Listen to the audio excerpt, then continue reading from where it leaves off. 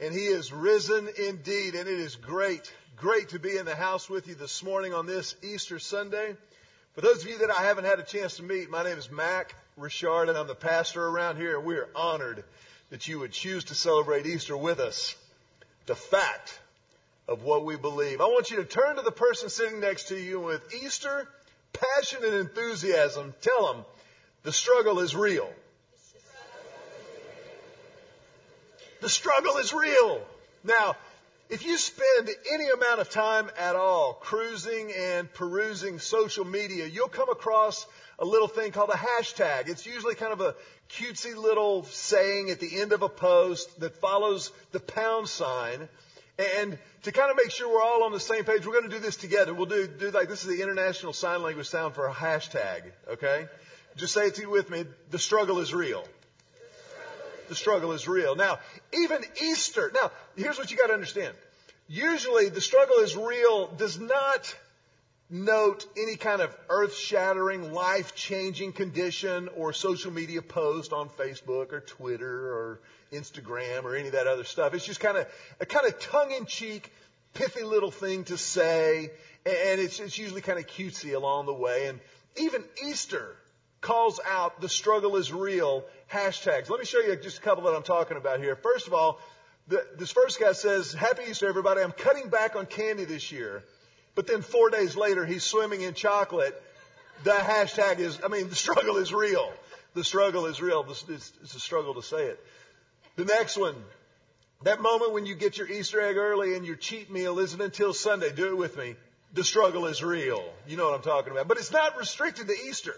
This is something that happens year-round. I think this next one certainly came from Austin. My head says Jim, but my heart says tacos.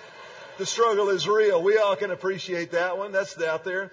Sometimes, though, the struggle is real does address pressing, global, social issues like this one right here. Take a minute today and say a prayer for middle school girls around the world. Hashtag One Direction. You know from that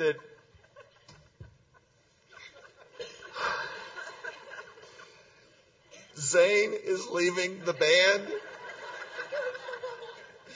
The struggle is real. I promised I wouldn't do this.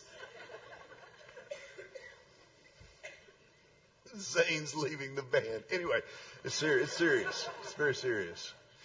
Now, you don't have to be a social media maven to understand that the struggle is real. You really have to just be alive for about 45 minutes to be able to know that in life, the struggle is real. And I'm not just talking about stuff that's trivial or even traumatic. Really, everything that we treasure requires struggle. Think about the things in your life that you love the most. Think about the things in your life that are worth having, knowing, and experiencing. To get there always requires struggle. That's just a part of the human condition. We work better when we work harder as human beings. That's just a fact. I'll give you an example.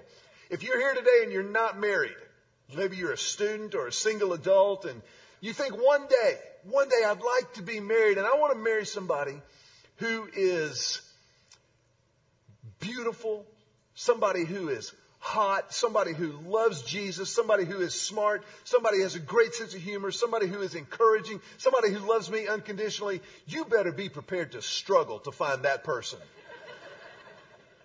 If you want to raise great kids to be great adults who one day move out of your house and buy their own food and pay their own rent, you got to know there's going to be struggle attached to that, sugar.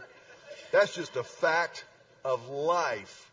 If you want to have really and truly a growing, vibrant faith and relationship with Christ, that's going to take struggle. The struggle is real. As a matter of fact, I want to just digress from this Easter message, if I can, for just a second, and let you know that next weekend, I'm starting a series of messages called The Struggle is Real.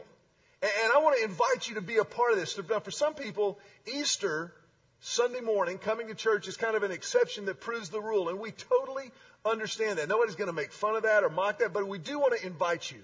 I want to kind of lovingly challenge you to be a part of what's going to happen next week as we take some time as a church to look at the struggle is real, to see how God calls us, how He equips us to embrace the struggles that matter, but also to escape the struggles that hinder. That's where we're starting next weekend, and we would love for you to be a part of that after Easter, starting next Sunday. But now, as cutesy as the struggle is real may be in social media world, or as kind of out there as it might be for a sermon series idea, I don't think you could find a better description of the Easter story than the struggle is real.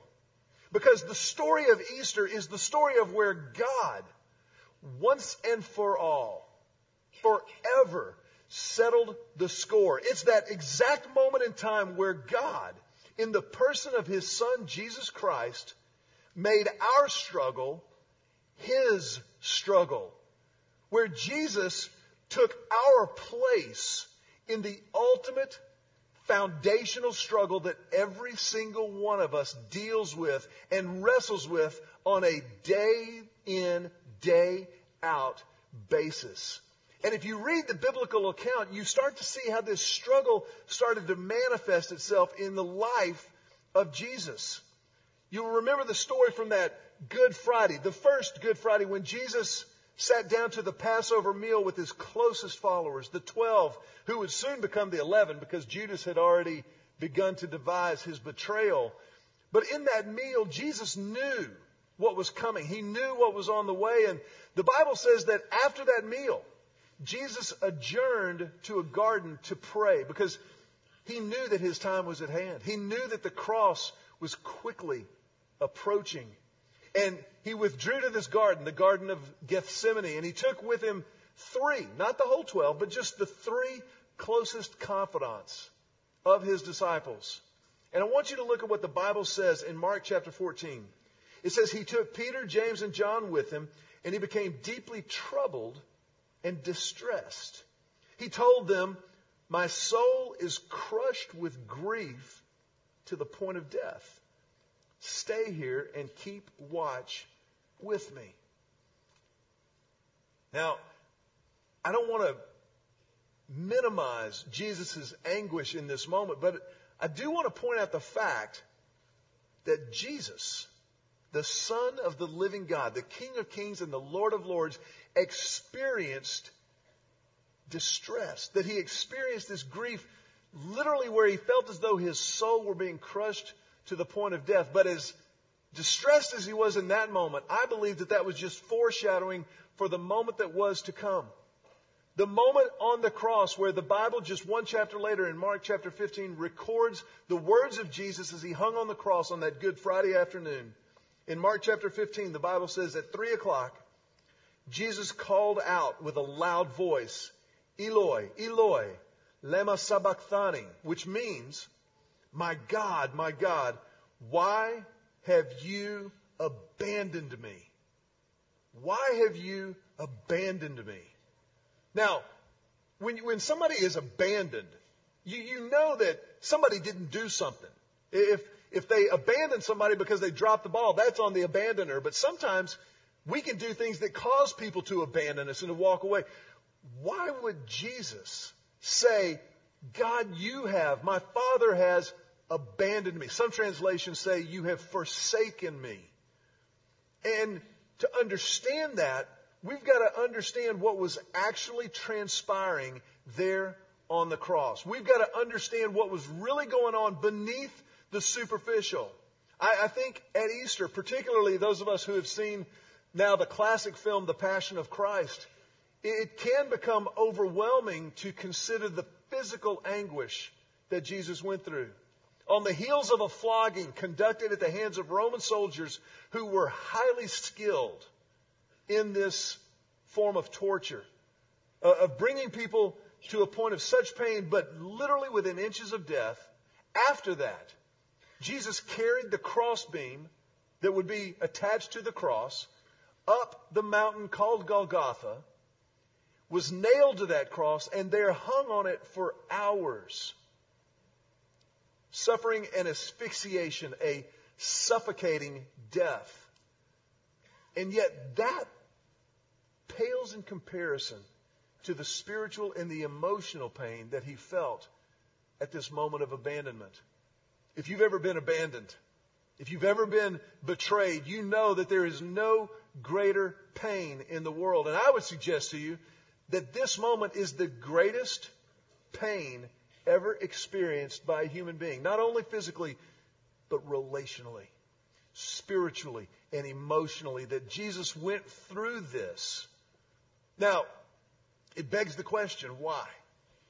Why did Jesus say, you have abandoned me? And the short answer is, the struggle is real. The short answer is that he was going through this, but to understand really and get beneath the surface, you've got to see what was going on. 2 Corinthians chapter 5 says that he made him, God the Father made Jesus, who knew no sin, to be sin on our behalf. He knew no sin, and yet he became my sin and your sin. Everything you've ever done wrong, everything that I've ever done wrong that I don't want anybody to know about, Jesus took on himself on the cross. He became sin. Now I want to ask you a question. If you're here today and you are, let's say, under the age of 20, you're less than 20 years old, raise your hand just real quick. Okay. You know what it's like when you're under the age of 20, when you feel like your parents don't quite get it. You know what I'm talking about? Where you just kind of go, what are they thinking? Or are they thinking? Does the brain still operate when people are that old? You start to kind of wonder these things as you're growing up. And those questions become more prevalent as you grow older in your adolescence and in your teen years.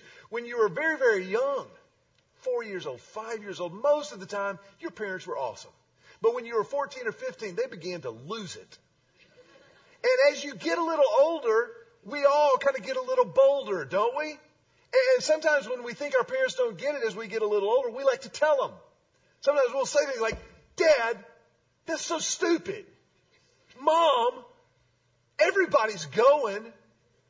And we kind of get a little attitude. Don't raise your hand, but you know what I'm talking about. I know we've all been there.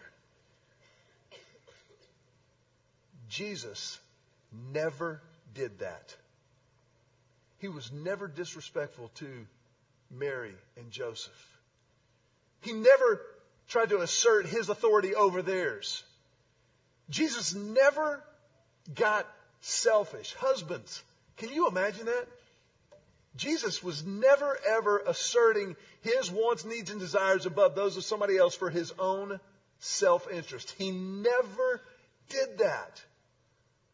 And yet, he took on himself every time I've ever done that or anything else that would fall under the heading of sin. You know, I remember when Julie told me that we were expecting our first child. We didn't know boy or girl at the time. Obviously, we later found out that it would become Emily. But I'll never forget the night that she told me. I was in seminary. We had talked about maybe thinking about having children, maybe start thinking and trying and all those kind of good things, but we didn't know. And so we were out to dinner this night. We were living in the Dallas-Fort Worth area at the time and at a very, very nice, very expensive restaurant called Macaroni Grill. And I reached over to get a piece of bread. And when I turned back around, Julie had put a coffee mug on the table in front of me. I thought, that's weird. We haven't even ordered dinner. It's not time for dessert and coffee yet, babe. I mean, I love you. But I looked on the coffee cup, and around the side of it, it said, "Real dads do diapers." And I'm sharp. And I went, and just for the record, Julie was pregnant. We were not pregnant. Guys, don't ever say, we're pregnant. No, we're not. She's pregnant. But I remember that night just being like, oh, this is happening. And then I was like, this is happening. We were so excited. But I can tell you beyond a shadow of a doubt, almost 21 years later, we had not one fat clue what we were getting into. No idea. We had no idea the degree of love and awe that you could feel in the delivery room when that new life came into the world. We had no idea how far projectile vomit can travel in a moving car. We had no idea how long a temper tantrum could last in public. We had no idea the fun of seeing them grow up and develop and learn how to shoot a jump shot. Learn how to make schoolwork their own and not ask us for help. Because I've done 6th grade. We had no idea what it would be like to see them come into high school and discover their voice literally and figuratively and excel in certain areas and learn to bounce back from challenges in other areas. We had no idea the pain that would be attached to that day we had to drop her in college and come back home without her. We had no idea the vein of love that God was opening up inside of us. But Jesus Christ knew exactly what he was doing when he went to the cross. He knew exactly what would transpire. As Max Lucado says so eloquently, he chose the nails. He chose the nails for you. He chose the nails for me by name. And so he became sin. But that wasn't the end of the story, was it? Make no mistake about it, ladies and gentlemen, we believe that Jesus rose from the dead, physically and bodily, that he died on that Roman cross with no pulse and no breath and no life, descended into hell because he became sin, and yet did what we couldn't have done for ourselves when he rose again from the dead. That happened. This is the fact of Easter. We do not celebrate a metaphor. We do not celebrate a myth. We celebrate the fact of the empty tomb. And that is where it starts to get fun. Look at what the Bible says in Romans chapter 4. It says he was handed over to die because of our sins. And he was raised to life to make us right with God. He was raised to life to make us right with God. You see, it is only the resurrection of Jesus that makes us right with God. We've all got sin. You got sin, I've got sin, all God's children got sin. And yet, Jesus did what we couldn't have done when he rose from the dead to make us right with God. And it makes sense that sin leads to death. A lot of people like to argue that. It's like, that doesn't seem right. How could a loving God? Listen, it makes sense. Follow this. If God is the one who gives life, if God is the one who loves us unconditionally and perfectly and created us to live in relationship with him, if I reject that, if I turn away from that, then it only makes sense that I'm turning away from that life. I'm turning away from that love. I'm turning away from that purpose. I'm turning away from that peace. I'm turning away from that joy. And if I'm turning away from that life, then I'm turning toward death. That's the fact. That's why Jesus died. When he became sin, he bore the consequences of sin. But when he rose again from the grave, he rose again with the offer of a new life. And it's an offer that he alluded to in the days immediately before his arrest and betrayal, his trial before a kangaroo court and execution. The Bible says in the book of John that Jesus came to the town of Bethany. And Jesus was familiar with Bethany because it was in Bethany that his friends, Mary and Martha, and their brother Lazarus lived. But on this particular trip to Bethany, Jesus was there because Lazarus had died. And as a matter of fact, in the book of John, it's the shortest verse in the whole Bible. If you've ever kind of thought about maybe starting to memorize some scripture, start with this one. Jesus wept. 2 words. Jesus wept. And he wept because he grieved the death of his friend Lazarus. And the Bible says something very interesting, that when Jesus came into Bethany, Mary stayed in the house grieving. Mary, the sister of Lazarus. She stayed in the house to grieve. She didn't even come out to greet Jesus, but Martha went out to greet Jesus. But she didn't go out to greet him with open arms. Now keep in mind, remember Martha. Martha is the one on a previous visit who had kind of been scurrying all around, making sure that the bread was cooked just right and the places were set just so and everything was in its place and clean, while Mary just hung out with Jesus. That's Martha's personality. And so when Jesus enters Bethany upon the death of Lazarus, she says, Lord, where were you? Where were you? If you had been here, my brother wouldn't have died. Where were you? I love me some Martha. I love that the Bible puts that in there. Because I've prayed that prayer before. I don't have a brother named Lazarus, but I've prayed the "Where are you, God" prayer. Where are you? Where were you when I hurt so badly? Where were you at this moment? Where were you when I lost that family member? Where were you when the marriage fell apart? God, where were you? And Jesus responds in a fascinating fashion. He says, he doesn't get offended. He doesn't like, what do you mean, where was I? I was busy. I'm here saving the world. Remember? He didn't do that. He just asked a question. Jesus did that a lot. He said, Mary, do you believe that your brother Lazarus will rise again?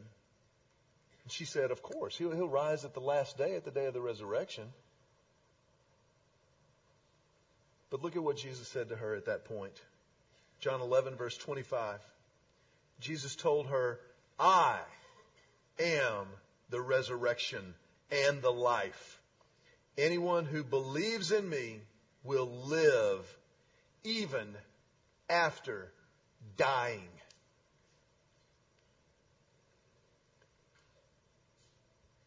He doesn't beat around the bush, does he? He says he is the resurrection and the life. Jesus did what no one else could do, what no one else has offered to do. He rose from the dead with the offer of new life. But I think it's important to make sure that we understand, what did he say? Anyone who believes in me will live even after dying. See, a lot of times we create this false wall and we think like it's about where are you going to go? You're going to go to heaven? You're going to go to heaven? And that matters. But Jesus here says it's not limited to just what happens when we die. It's about living in the here and now. It's about really living in relationship with Him. When He conquered the grave, He won the struggle that is so real. And He offers life to anyone who would take it. I want to ask you to bow your heads for just a moment. And in this moment, I want to ask you to genuinely consider that offer. To genuinely consider the fact that Jesus says He is the resurrection and the life. And anyone who believes in Him will live even after dying. To know that that promise means the here and now and eternity forever.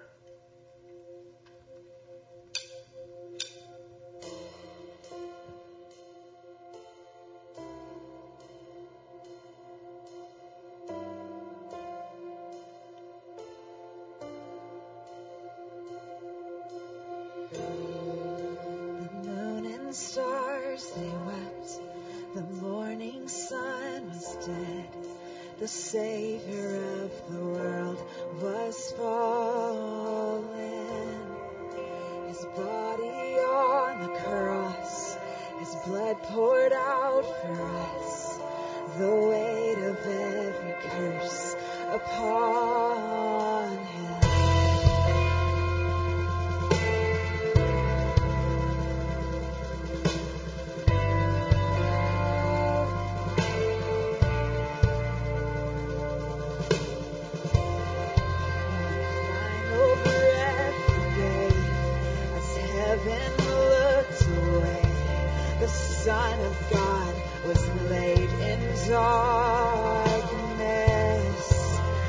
battle in the grave, a war on death was waged.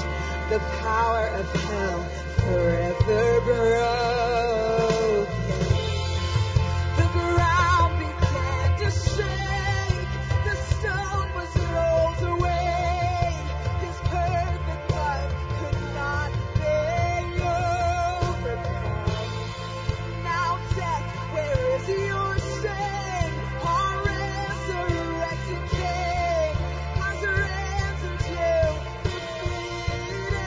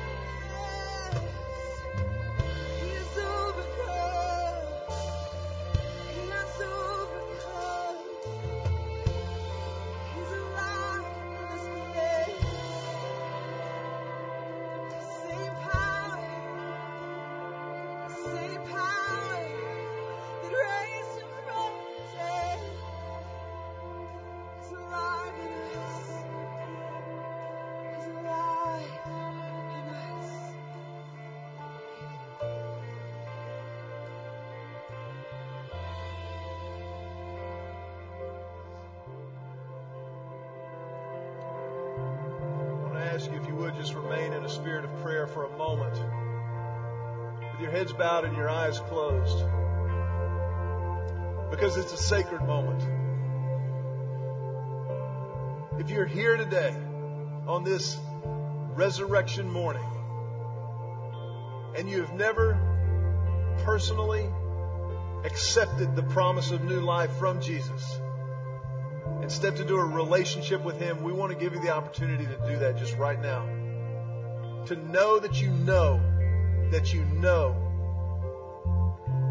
you're forgiven and you are living the life you were created to live in relationship with Him.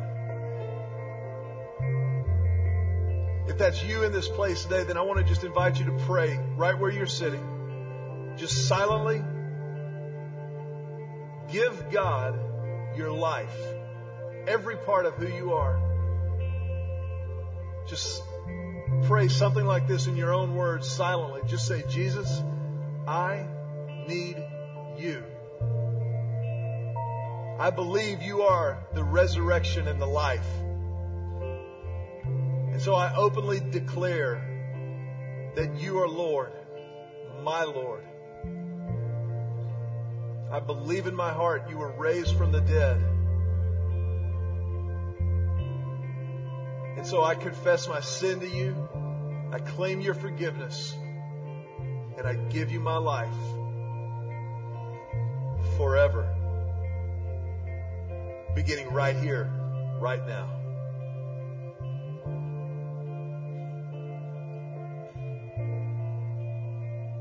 pray this prayer, Lord, in your name.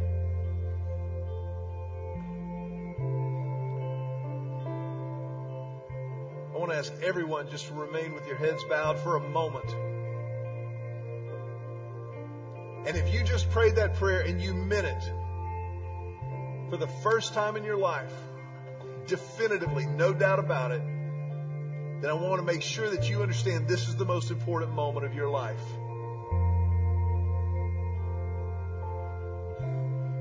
And it's a moment that you need to mark. I want to invite you, with our heads bowed and our eyes closed, if that was your prayer, if you would just mark this moment in your life by raising your hand.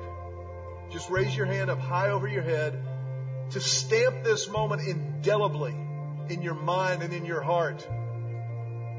This is your Easter moment. And as a church, we want to be a safe place for you. A place to grow in that new faith, to discover everything that God has in store for you, and to leave behind the stuff that He wants you to leave behind. And so as a church, we honor this moment in your life. We celebrate this moment in your life. And we do that with a family tradition that we have around here. As you put your hands down, we like to put our hands together to tell you welcome home.